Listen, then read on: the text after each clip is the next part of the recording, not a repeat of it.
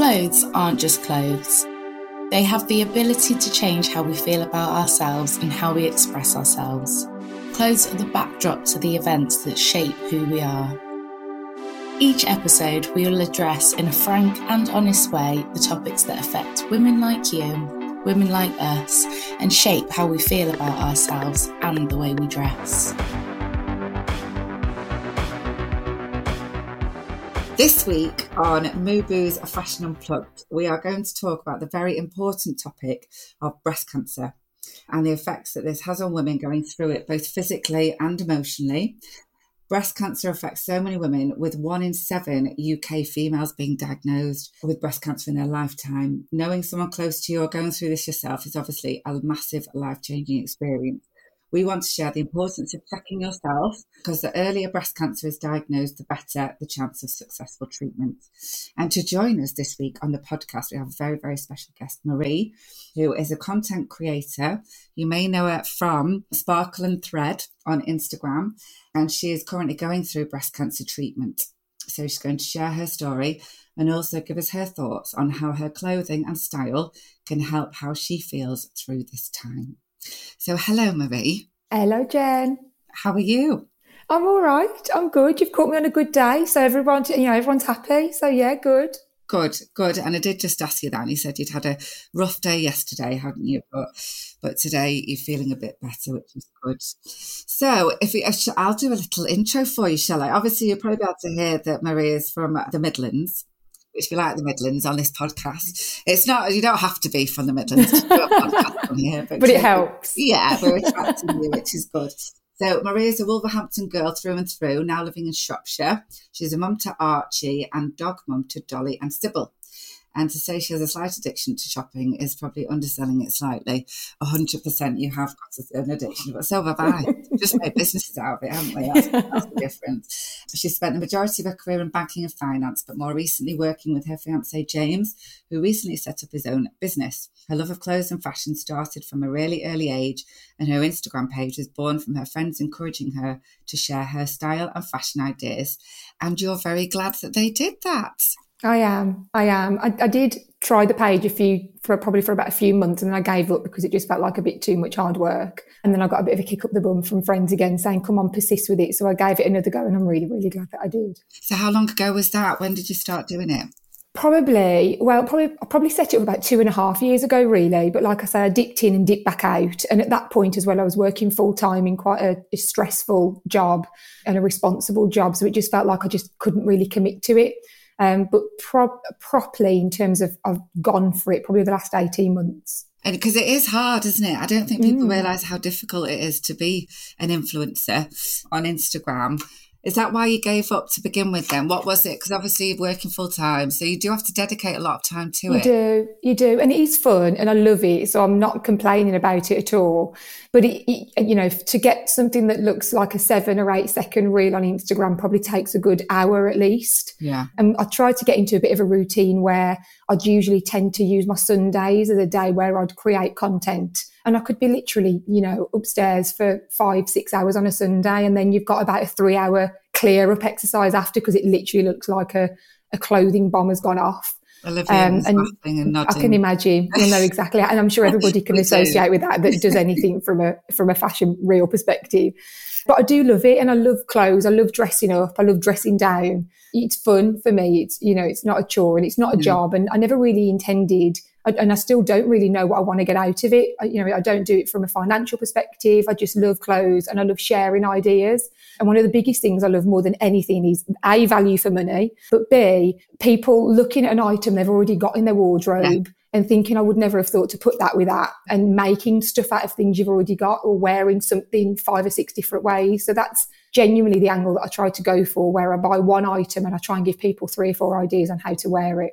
I love that about you. I love your Instagram. I think it's fab. And I think, as you say, it's inspiration, isn't it? And it's exactly that, because, you do need inspiration still. And I think I take that from everywhere. And when you're a creative person, you do, don't you? And I love looking at yours and sort of saying, oh yeah, that's that. And I could do that. And I just think when you've got so much that you need to create, you do need that extra input totally. as well. That is the biggest feedback that I get from people around, I would never have thought to have worn that with that, or oh, gosh, I've got a blue jumper, I've got a black skirt, and I wouldn't have thought to have done that. And for me, I just love getting value for money and getting my wear out of things. So if it just gives people different ideas on how to put stuff together, then that's great. So I'm going to ask you to I suppose, introduce yourself a little bit in terms of where you're up to on your journey with breast cancer and what you want to, because I'm, like I said to you before, I'm going to take my lead from you. So you sort of tell us what you want to tell us, and then in there we'll sort of grapple some sort of a discussion around it. We'll find something. But okay, you need to give me a virtual signal though, Jen, because I can ramble for ages. So you need to kind of wave your arm. Yeah, perfect, got it. So I've suffered with cysts in my breasts for probably about 15 years now. So I'm not a stranger to checking for lumps, and I'm not a stranger to finding lumps either. I've probably had about 4 or 5 cysts over the 15 years. And I've always checked in the shower every week, once a week. And I've always been fortunate enough as well to have gone back to the same consultant every time I've found a cyst, and gone back to the same lady who's phenomenal, and she knows exactly what she's looking for. And every time I walk in, she always says, "Oh, Marie, not another cyst." And every time I respond saying, "I really hope so." So I went to see her back in probably around September time, August, September, and lay on the bed as normal. And I could probably tell straight away from her face that it looked very different to the 4 or 5 times I'd seen her before. So what was different? She was just unsure. Every time I've been to see before, she was pretty confident instantly that it was a cyst. And she'd either dealt with it there and then or gave me the reassurance it would go on its own. Whereas this time I could just see that kind of expression on her face of, I'm not quite sure this is as cut and dry as it normally is. Yeah. So she did a good old thorough check and sent me to have a mammogram straight away, which I went for straight away. And then she also referred me then for a biopsy and an ultrasound. So that appointment come through in the following day. So I went for that. And I remember the doctor that was doing the ultrasound walked in and rubbed her hands and said, "Right then, Marie, I've seen nothing to cause me any concern on the mammogram, but you're here now. So let's do the full check. Let's do what we booked you in to do, and we'll just make sure." So she obviously went for the ultrasound, and within seconds, she was like, "Oh, okay, that's a bit odd." And she actually asked me if I'd been kicked by a horse or had like a blunt force trauma. Yeah, because the way the lump that I've got now, which I'd never had this before, is almost on the breastbone where the bone of your bra sits. Right. Like right in the middle. Just yeah, absolutely. Yeah, totally. Whereas all my cysts before have been very much on the breast. So she was a bit unsure about the positioning of it and the how hard it was and the size of it. And she did the ultrasound and did the biopsy, and then also sent me for a second mammogram as well there and then, which I went for. And then it was a grappling 14 days until I heard from the consultant to get me booked in to tell me the outcome. And I remember sitting in the waiting room with James, my other half, and a woman walked in and sat down, and she got a headscarf on and she got an 8-year-old son. And I just looked at her and looked at James with almost like a bit of a sympathetic face to say, Christ, not only is she going through that, but she's got like kids as well. That must be really awful. Little did I know that in about 4 or 5 minutes, I was about to be told the same. So I sat down, and again, because I'd met this consultant a number of times before, I got her personality when you walk in a room, how she'd greet you. And again, that was just very different. So I sat down, and she did just cut to the chase, really. And how she started it off was, "This isn't the news that we'd hoped we'd got for you." And straight away then everything just stopped. And I know it's surreal, and we watch films and everybody's experience is different, but it was then as if everything I heard was underwater. It was kind of slow and slurred, and I didn't really take a lot of it in. I just froze, really. I didn't feel the need to cry. I just froze. It was just like a real shock. And then, she talked me through. So then she did follow up with the fact that I had caught it really, really early, and it was a really good prognosis, and that it was a really small tumour as well. So she was really positive. Can I just pick up? Sorry, I'm so sorry, just jumped. But just something that was when we were looking at, because obviously we've done a bit of research into this, and one of the stats on there is that when it's diagnosed at its earliest stage, it actually says on here that 100% of people with breast cancer will survive their disease for 1 year or more, with compared with 2 in 3 at 66% when the disease is diagnosed at the latest stage. Mm-hmm. So the earlier you can get it is obviously so important, because then you put things off sometimes, don't we? You do. Yeah, you do. Absolutely. And that's natural, because you kind of, you just don't want to know. And I think ignorance is bliss sometimes. But I've never been any, obviously because I've suffered with cysts before, I'm the opposite to that. I'm always very much knowledge is power. The more you know, the more you're armed with, to deal with stuff. Yeah. And as much as that might not be nice, you've got to deal with it anyway if it isn't great. So you're better off dealing with it sooner than you are later, because like you've just said, you've got a much better chance of fighting that and getting rid of it. And that's with everything, really. Yeah. And I think one thing that we forget as well is actually we're not just looking for lumps. It isn't just lumps that you're looking for. There's things like swelling, discharge, rash, changing the skin, like dimpling or thickness of the skin around the breast, any unusual pain, also checking your armpits. You're not just checking your breasts when you're in the shower once a week, check your armpits for your lymph nodes, and any nipple inversion. So it isn't just lumps we're looking for. So I think we're just probably, and I certainly wasn't that educated at all. I just literally was looking for lumps, and I did just check my breasts. I didn't look at my underarms either. So I think it's really important as well to know what you're looking for. And a lot of us just don't. You don't, do you? No, you don't do. And I think the more, and this is something as well that it's quite interesting, because I've said to a lot of people that this is a story that you tend to tell someone about somebody else. It's never a story that you think is ever going to happen to you. And I catch myself in the mirror as I walk past, like either with no hair if I'm walking around the house without anything on, or with a headscarf on, or attractively with a woolly hat on walking around the house because I've got a cold head. And it shocks me, I don't recognise sometimes the person I see looking back, but that's absolutely fine, because this is temporary, and that's absolutely fine. But, it is a story that you tend to talk about somebody else as opposed to yourself. And we do put stuff off. And the biggest thing I can stress to anybody is don't, because the only reason that I will have the outcome that I will have, and that I'm undergoing the treatment plan that I'm going through, is because I caught it really early. Yeah. And just to give you some context, my tumour was around 1.2 centimetres by 1 centimetre, which is really small. I have a friend who's recently gone through this, and actually after her whole chemo session, when she had her lump removed, so after 8 sessions of chemo and 16 weeks of treatment, her lump was that size then. So I'm really fortunate that I'm starting off with it that size. And the consultant reckons that I probably caught this probably anything between 1 to 3 months in. And obviously, and the type of breast cancer that I've got as well is triple negative, which means that it doesn't need hormones to grow. So my cancer grows quite aggressively. So obviously, the longer I'd have left that, the worse it would have been. And I would never, under any circumstances, be looking at a 16-week treatment plan with the hope of, full-on cure after. And they're really, like everybody that does all the mammograms and everyone in the hospitals, they want you to go and check it, don't they? There's never, they do. It's wonderful and lovely. And, absolutely. They want you to come and see it, so don't ever feel like you're putting on anybody. Or I think sometimes being women as well, we're like, I can't do that because what am I going to say?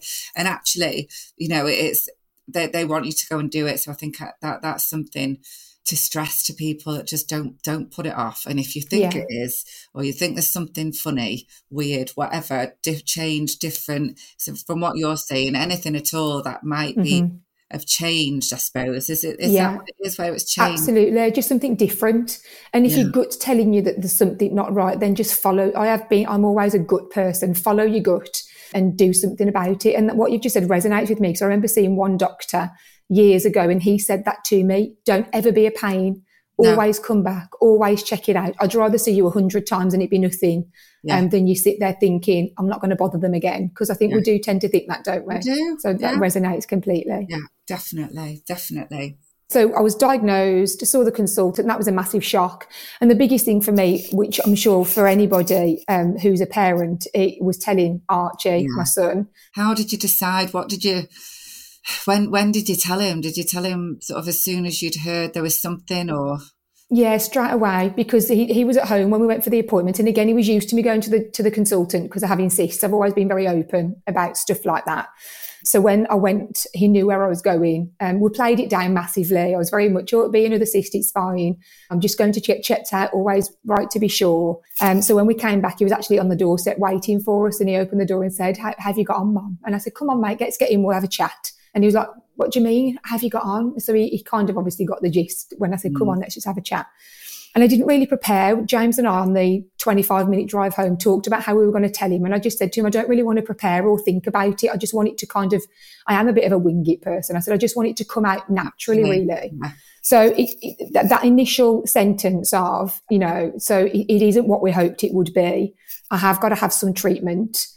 Instantly sends shockwaves and it sets panic in. But I follow that up very quickly with, but this is just temporary. Once I've had that treatment, I'm going to be fine. We're going to have a crap few months. But after that, we will get back to normal. And obviously he was shocked, clearly, and very upset. But he's got a great network of friends and family around him that have supported him. His school have been phenomenal as well. So he was great. And then within a couple of hours, he felt strong enough to ask me questions about it. Yeah. The next hardest thing was see me shaving my head. That was the next hardest thing for him. Yeah. But within about 2 hours, he was singing songs about me being bald and making songs up. So that was short-lived. I am quite a humorous. I tend to take the mickey out of most situations, really. And that's how we get on with things at home too. So, that helps. But yeah, telling him was definitely the hardest thing. And then telling, obviously, family and friends. And because I'd kind of got my head around it pretty quickly. And again, I think it's because I caught it early, good diagnosis. And I'm quite it is what it is kind of person, really. I just get on with stuff. Positive person as well. Yeah, totally. I think, in this situation, it definitely helps. But also I found that I was just managing other people's emotions, really, because obviously I think it's harder for other people than it is for you. Because I think if I put myself in their situation, if one of my best friends told me that they'd got breast cancer, I'd be devastated. There were times when I'd got friends absolutely sobbing on my shoulder and I'm like, sat there thinking, I probably should be crying, but I'm not. I can't even force one out. So you were worrying about them. Yeah, going through it. Absolutely. Yeah. And my mum, she's 85. So, having your daughter go through this, and I've got loads of sisters who are literally going through with every step of the way with me. Yeah. So, for other people, it was hard as well. But like I said, the good news was that caught it early. So I've got 8 treatments over a 16-week period. So once a fortnight, I'm in hospital. Every other Wednesday, I go for bloods to check that my levels are good enough and I'm strong enough and fit enough to go through chemo. And then every other Thursday, I go in. The first 4 treatments are one particular drug that tend to knock you about quite a bit, which I have definitely suffered from. And then the next 4 is a drug that's a bit less invasive and that has less side effects, hopefully. Generally, that happens. So hopefully that happens to me as well. And then after that, whatever, depending on what's happened, possible surgery, possible radiotherapy, but, there's no reason that it, it should all be gone. Right. So you just sort of take it each step as it comes then after Absolutely. that. You get these 8 weeks done. And then, I mean, it's such a huge thing, isn't it? God. It is. I think if you think of it as a whole host of, if you think of it end to end, it's daunting. So I tend to just go week by week. So once I've got 1 down, right, 3 down, right, 4 down, 5th down. So I think if you break it down, it doesn't seem as daunting. No. And how, obviously it's a big change in your life that's affected your body in lots of different ways, including, your appearance. Although she looks absolutely gorgeous. Right? You are, and so can you explain how those changes have made you feel within yourself and, what sort of physical and mental things you've had to deal with? Yeah. So obviously the main one from a physical perspective is your hair loss. Yeah. And if you'd have asked me 12 months ago, if you were diagnosed with breast cancer, what would your biggest issue be? I'd have probably said losing my hair. But the reality is when it happens to you, to start with, it was a bit of a problem. It was, it was a big deal. And that's probably what brought the tears more than anything, which sounds a bit shallow, really. No, God, no. There's nothing about this sounds shallow, Marie. Nothing. How far into your treatment were you then when you started to lose your hair? I was probably, and this is a funny story, I was about 4 weeks in really when I started losing my hair. But on the morning of my first treatment, James took me to a wig shop and I panic bought a wig because I genuinely thought that I'd come out of treatment on that afternoon with no hair. I thought that it would all just go. And I panic bought this wig that's horrific and that was very expensive. And I've named it Gail Platt because it has a resemblance of Gail Platt. She's fine under a beret, but on her own, she's not seeing the daylight at all. Not to go unattended. No. But yeah, so obviously the hair loss was, initially a big deal. But then when my hairdresser was phenomenal. She cut it into a bob. And I remember we were both crying at the end. We were trying to hold it together because the salon was quite busy, but we were crying at the end. But I was only crying because I loved my new hairstyle so much. I was just gutted. I was only going to get about a month out of it. I wasn't gutted that I'd lost all my hair. But it means I've got something to aspire to when it all grows back. It did look really nice. Oh, thank you. Yeah, so it started to fall out about 4 weeks in, and then I just thought, do you know what, I just want it gone. I hated hair all over the place. So I got my sister round, who back in the day was a hairdresser, and she shaved it all off for me. So that went, and I was fine with it. Were you all right that day when you were doing that? Totally fine, yeah. I just wanted it gone, and I don't know whether it's because I took a bit of control, and that was probably one of the small things I could control, really. And I'd already come to terms with the fact that it's falling out anyway. I did do the cold cap, which is a cap that they put on your head to try to stop your hair falling out. I did that for my first 2 treatments, which was brutal, and it didn't work. What is it? It's like, so imagine like, you know, like those cold like compresses you put in the freezer that are they're like gel that you put in your freezer. It's like, imagine about 7 of those stitched together in a strip. They literally wrap that around your head, and then there's another one on the top that goes on the top of your head. And then they put on top of that, like made out of a wetsuit material, like a cap, like a swimming cap. So it's literally cold to you, like tight to your head. And then they plug in 2 tubes and attach it to a machine that literally takes it to like sub-zero temperatures. So your head is, and it has to be on for an hour before treatment and 2 hours after. Wow. So that was on for about 6 hours. I didn't even know that was a thing. Never. So that's like proper brain freeze, that, isn't it? You know, full on. Yeah, full on. Milkshake or something, and it's horrendous. That must be so painful. Absolutely. And that's what it's like. It almost burns more than freezes, really. And it was brutal. And to be fair, it definitely added to the trauma of the chemo session, because I've had 1 session without it, and it was a breeze. So it's horses for courses, and I'd never advise anybody for and against, because it's personal choice. But had I had my time again, I wouldn't have done it. I absolutely wouldn't have done it. No, but you have to try things. It's like anything. You have to try it and decide what's right for you. You do, absolutely. Yeah, definitely. That was the cold cap. So you're not doing the cold caps. That's gone. Well, I've got no hair now, Jen, so definitely not doing the cold cap. If they could do the cold cap on my lashes, that'd be great, because I've still got a few, but I'm not quite sure they can. Well, you're rocking the headscarf. Thank you. You do. You look amazing. So your hair was the biggest thing. Absolutely, yeah. So the hair was the biggest thing. And then in terms of everything else, really, there isn't massive amount of change. And everybody's different. Again, like, you know, I'll always caveat that everybody's experiences are different. Other than obviously feeling really poorly. And even every round of chemo that I've had, my side effects have been different each time. My experiences have been different each time. The only other things I'd call out is I'm really pale. I look like a jellyfish, but I do anyway. I normally fake tan, but I can't be bothered to fake tan right now. So that's that. My skin tends to be a lot drier now. I can tell that my skin's a lot drier and quite tender to touch. You know, when you're coming down with like a cold and you feel like your clothes hurt, it's like that all the time. And I just look ill, without any slap on. I look like an ill person. You recover, your body's fighting, isn't it? Exactly, absolutely. And it's like, you know, and I've said, you know, and we'll come on to it in a bit, I'm sure, but I'm absolutely fine with all of those things. And you know, I talk about this brutal drug. The first 4 sessions that I'm on is the brutal drug that I hate, but actually it's saving my life. Yeah. And the worse I feel, hopefully the better it's doing. So, you know, you kind of just take it for what it is, really. In terms of like mental changes, not hugely for me. And I know, again, that's not the same for everybody. I just feel gratitude really about the fact that I've been diagnosed with what I have been diagnosed with. And I just try and focus on the positives. How I deal with it mentally is that I've pressed pause on my life on the 20th of October, which was my first treatment. And I'll press play again after the 26th of January when my last one kicks in. And that's how I've dealt with it. Like, so what happens in those 3-4 months, actually, it doesn't count towards anything. How I look, it doesn't matter. It doesn't count. How I feel, it doesn't matter. It doesn't count. And what I'm going through. And I'll pick it back up in January and then really refocus on getting my life back, getting me back. You've got to look after yourself, haven't you? More than anything else. That's totally. What you do during that time, and almost hunker down, you know, and do everything you can. Exactly. And I have said, and I've got 2 favourite sayings. One is head down and crack on, because you've got no choice but to go through it. So just get your head down, just get on with it. And then my second one is brighter days are coming. They're my two favourite things because, again, that's what keeps me mentally focused on the future as opposed to thinking of where I am at the moment. That's very much around the kind of like changes. And in terms of changes that I didn't know about, there aren't that many.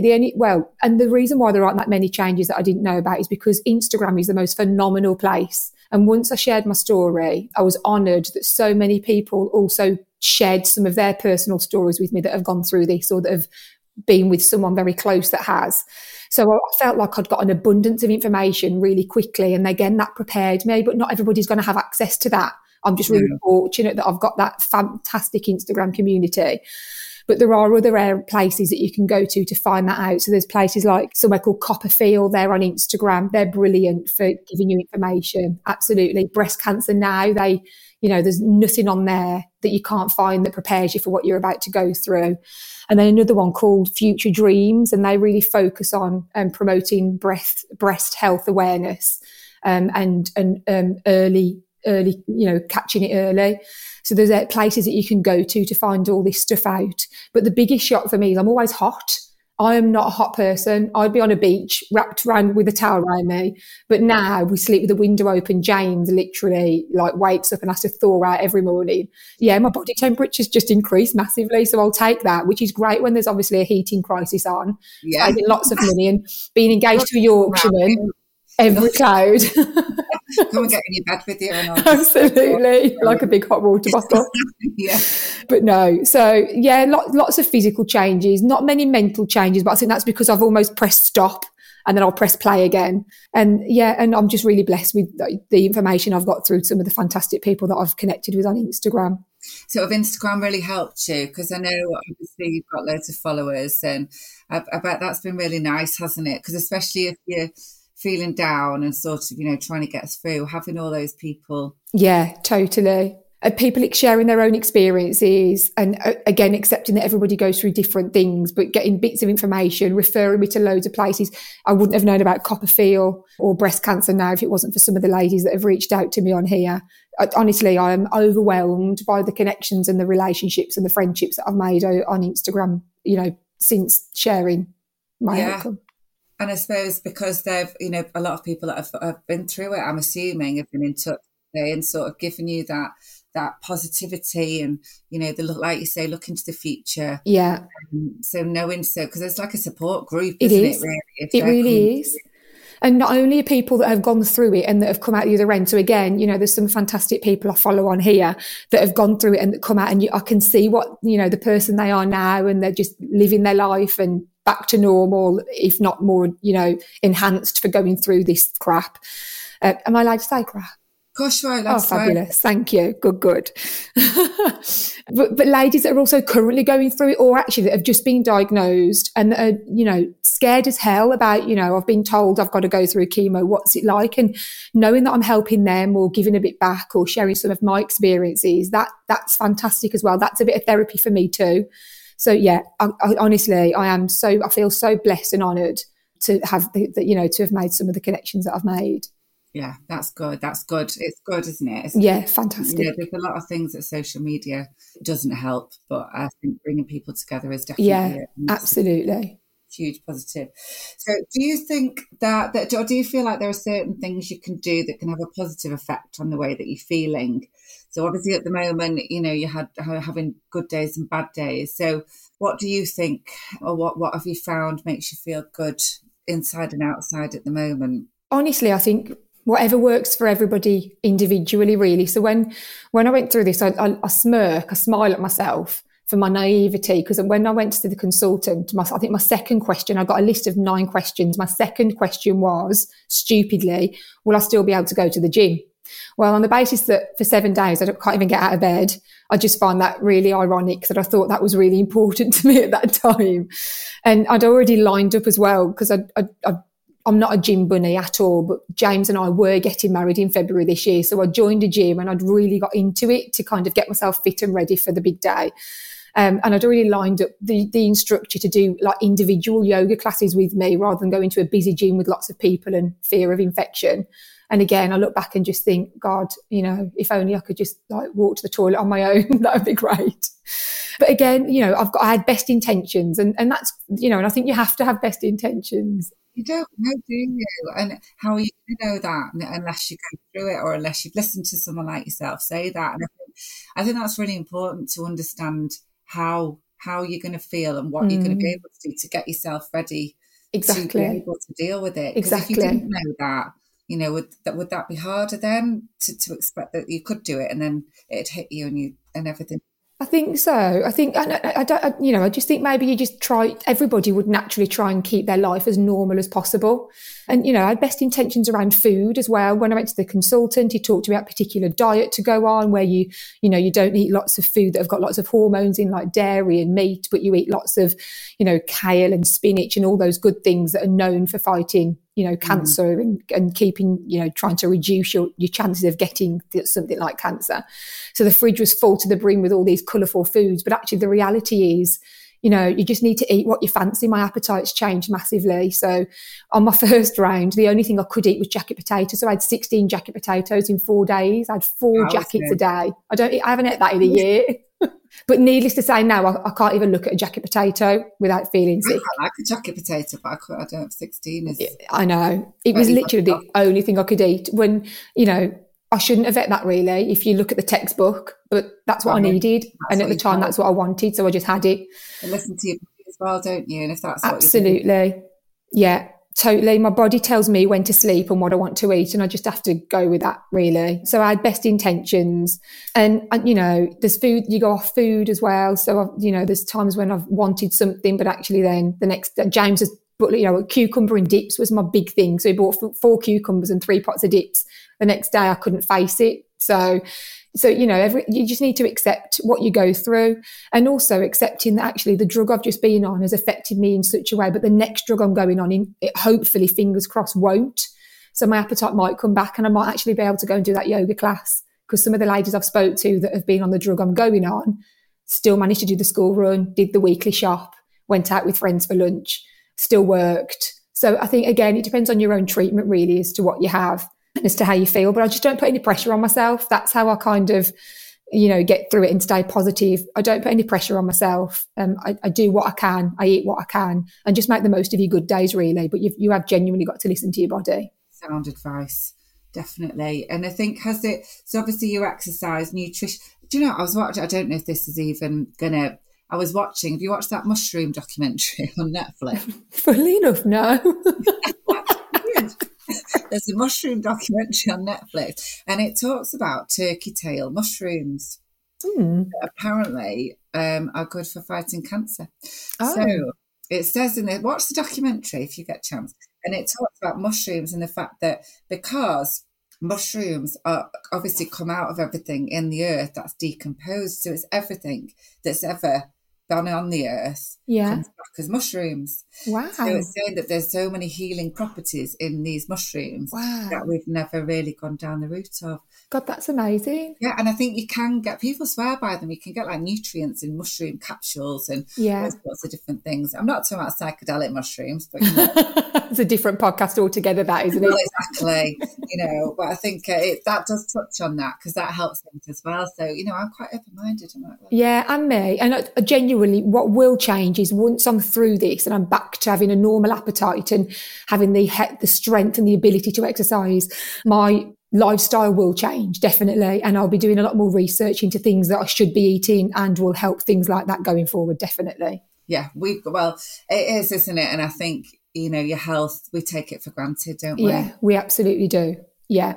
I think as you get older, it's definitely something you begin to think about. And I suppose there's a reason why you don't do that when you're younger, because otherwise we can't all be thinking about that constantly. But it's definitely something that I've begun to think about a bit more, and what's going into your body and you know, how you can make the most of it, really. Yeah, absolutely. We're here for a lot longer these days, aren't we? And I think totally.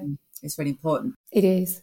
So, okay, so have you thought you've needed to do any kind of, you said about that you've not really changed anything mentally because you're hitting pause and then you're hitting play. So in a sense of sort of wellness and mindfulness and all that sort of stuff, are you into all that anyway, or is that something, if you've been able to cope with it? Because obviously some people can go really, obviously really, really downhill, can't they, from a negative point of view, and then you can get stuck in that spiral. How have you managed to cope with that? I wasn't, and I'm probably not into all that, into like mindfulness. I don't for 1 minute dispute its, its effect that it has on people that really go for it and that really believe in it. And a lot of people get so much out of it. And again, from Instagram, I've been, sent links and pages and lots of information around stuff that would help people. But that's not for me, really. I've never have been into that sort of stuff. And I don't even know why I haven't really. I'm just generally a positive kind of get on with it kind of person. Do you know what I mean? And I've never really questioned why. I've never been into anything like that. I've tried, and even like things like yoga and stuff, I never did that because I'd lie there, sitting there thinking, oh my God, I've got to do this, I've got to do that, I should be there, I've got 101 things to do. So I never used to switch off doing stuff that you should be switching off doing. I think I'm just better being busy and having, stuff to do. I'm better in chaos, really. But a lot of people have reached out saying how much that has helped them and got them through. So going to go back into fashion. Okay, fabulous. So how has it helped you, or how have you maintained feeling good going through what you're going through, using fashion and beauty and all that sort of stuff? Yeah, so I would say that on my bad days, I've just accepted that I feel and look rubbish, and that's fine. So then on my good days, I've really gone for it. So, and when I say really gone for it, I mean, so when I go for my treatment, I make the effort. When I go for my bloods on a Wednesday, it's wig Wednesday. I put a wig on and I have to put a hat on because I haven't found a great wig yet with a great hairline. So I can only wear the wigs I've got with hats at the moment. Right, okay. So, yeah, so Gal can, well, actually, she hasn't actually seen the light of day yet, but she will, I'm sure. But my cheap wigs from Amazon have seen the light of day. But yeah, so it's wig Wednesday, go for it, hat, full face of makeup, wig, bright clothes, because what I have found that I've tended to navigate towards black quite a lot. And I think a lot of that is my headscarves match black. Any headscarf goes with black. Trying to coordinate a patterned headscarf with an outfit's quite difficult to do. Yeah. And I do like to coordinate. But also I think it makes you a bit invisible as well. If you're wearing black, you're kind of not that seen, not that noticeable. So when I feel good, I make sure that I make the most of those days, really. Even if it's a day where I'm not going anywhere, I'll still put a bit of makeup on. I'll put proper clothes on, a bit of perfume on, a smell that takes me back to a time that I can think about that it was really happy and good. So, stuff like that, really. It's just making the most of the time that you've got.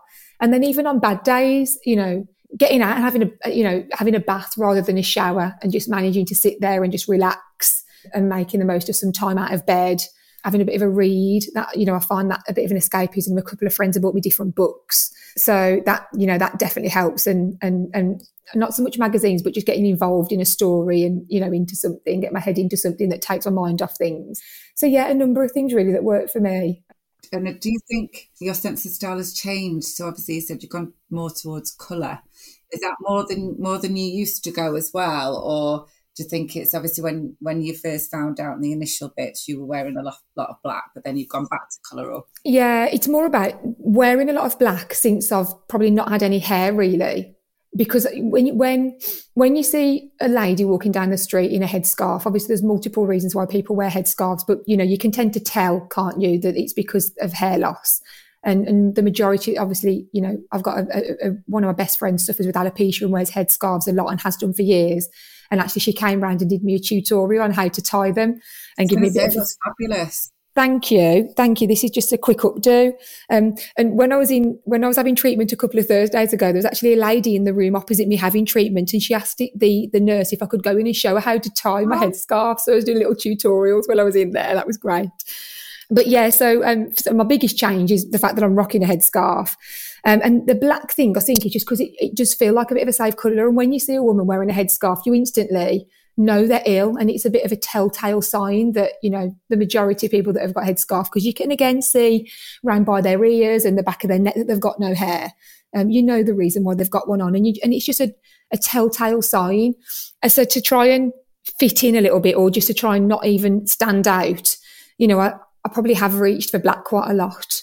So on days where I wear my wigs or I'm feeling really good about myself, I tend to try not to do that. I bought a jumper recently, a completely multicoloured striped jumper, which I would never have bought before from Gap. And I put it on and I just instantly feel really happy wearing this multicoloured jumper, which is just daft, but it just brightens me up straight away. So yeah, I think my style probably has changed a little bit. Not massively, because obviously, fundamentally I still am who I am, but I do tend to find that if I go out and I haven't got a wig on, I tend to try and dress a bit more sedate so as not to stand out, because, you are conscious that people are probably looking at you feeling a bit of sympathy, and that's fine, because I did really, if I saw a woman that, looked like she'd got cancer, I would look and think, oh my God, what she must be going through. I'd have admiration for, the fact that she's, warrioring on. I'm not even sure that's a word, but you know what I mean. But yeah, so it has changed a little bit. But again, it will only be temporary, because I know for a fact that I'll just get back to how I was. So yes, you're still posting, you're still doing all that. And what is it that drives you to do that at the moment? Because a lot of people would just be like, no, I'm not doing it. I've had enough. I'm feeling crap. I'll do it. So does it make you feel better when you do it? Yeah, it's a bit of normality on good days, if I'm honest. Plucking shoes out of the air and tops from behind my back. It's definitely a bit of normality on good days. And I am still shopping. Obviously, there's a period of time where I can't even look at my phone.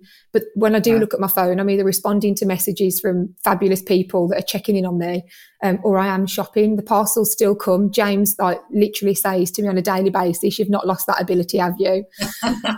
He'd be worried about you then, wouldn't he, though? Yeah, absolutely. That's when you know it's really bad, when the parcels stop coming. When she stops shopping. Yeah, so I've got stuff to share, and like I said, it is on good days, that bit of normality. It definitely gives me a purpose and something to, look forward to doing. And have you always loved clothes, and have you always had a sense of style? Is it just something that's been there forever? I've always loved clothes, but God, no, I haven't always had a sense of style.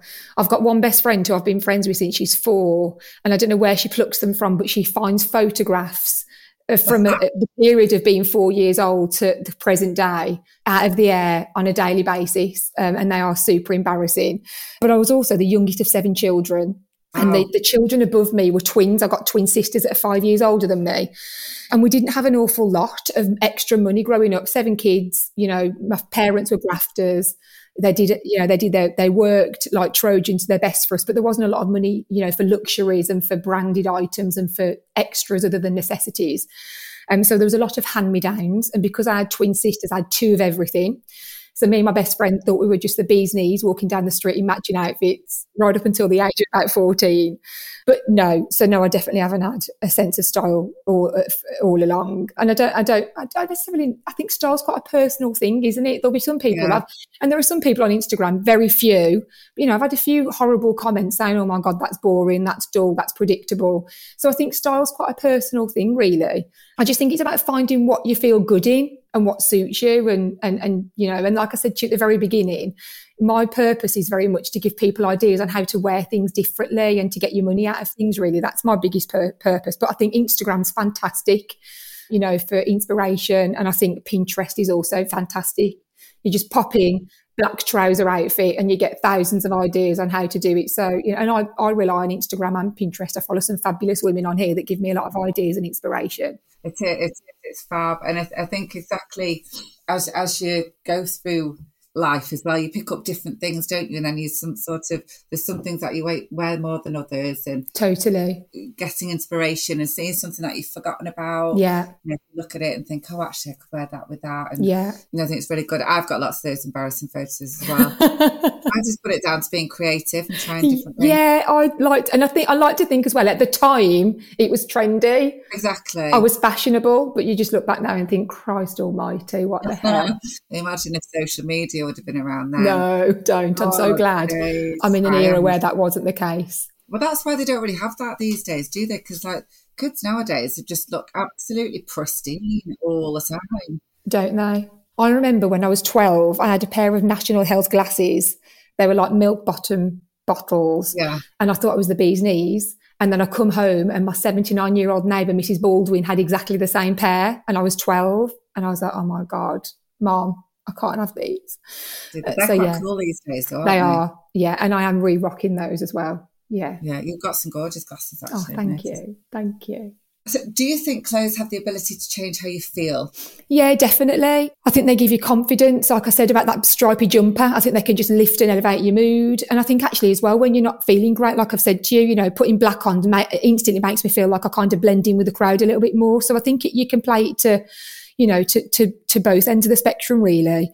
And I suppose now as well, because I spend so much time in pajamas and loungewear, even when I just put jumper and jeans on, I feel a bit more special. I feel a bit more dressed up. And I probably do look at some of the items in my wardrobe that I've got that I would have just thought were a bit mundane and bland before. And actually now they do make me feel much better about myself. So I definitely feel like they can definitely influence your mood and make a difference to how you feel. Yeah. Yeah. So, and dressing for comfort, so you sort of covered that there, haven't you? And I think that's another thing for me as I get older.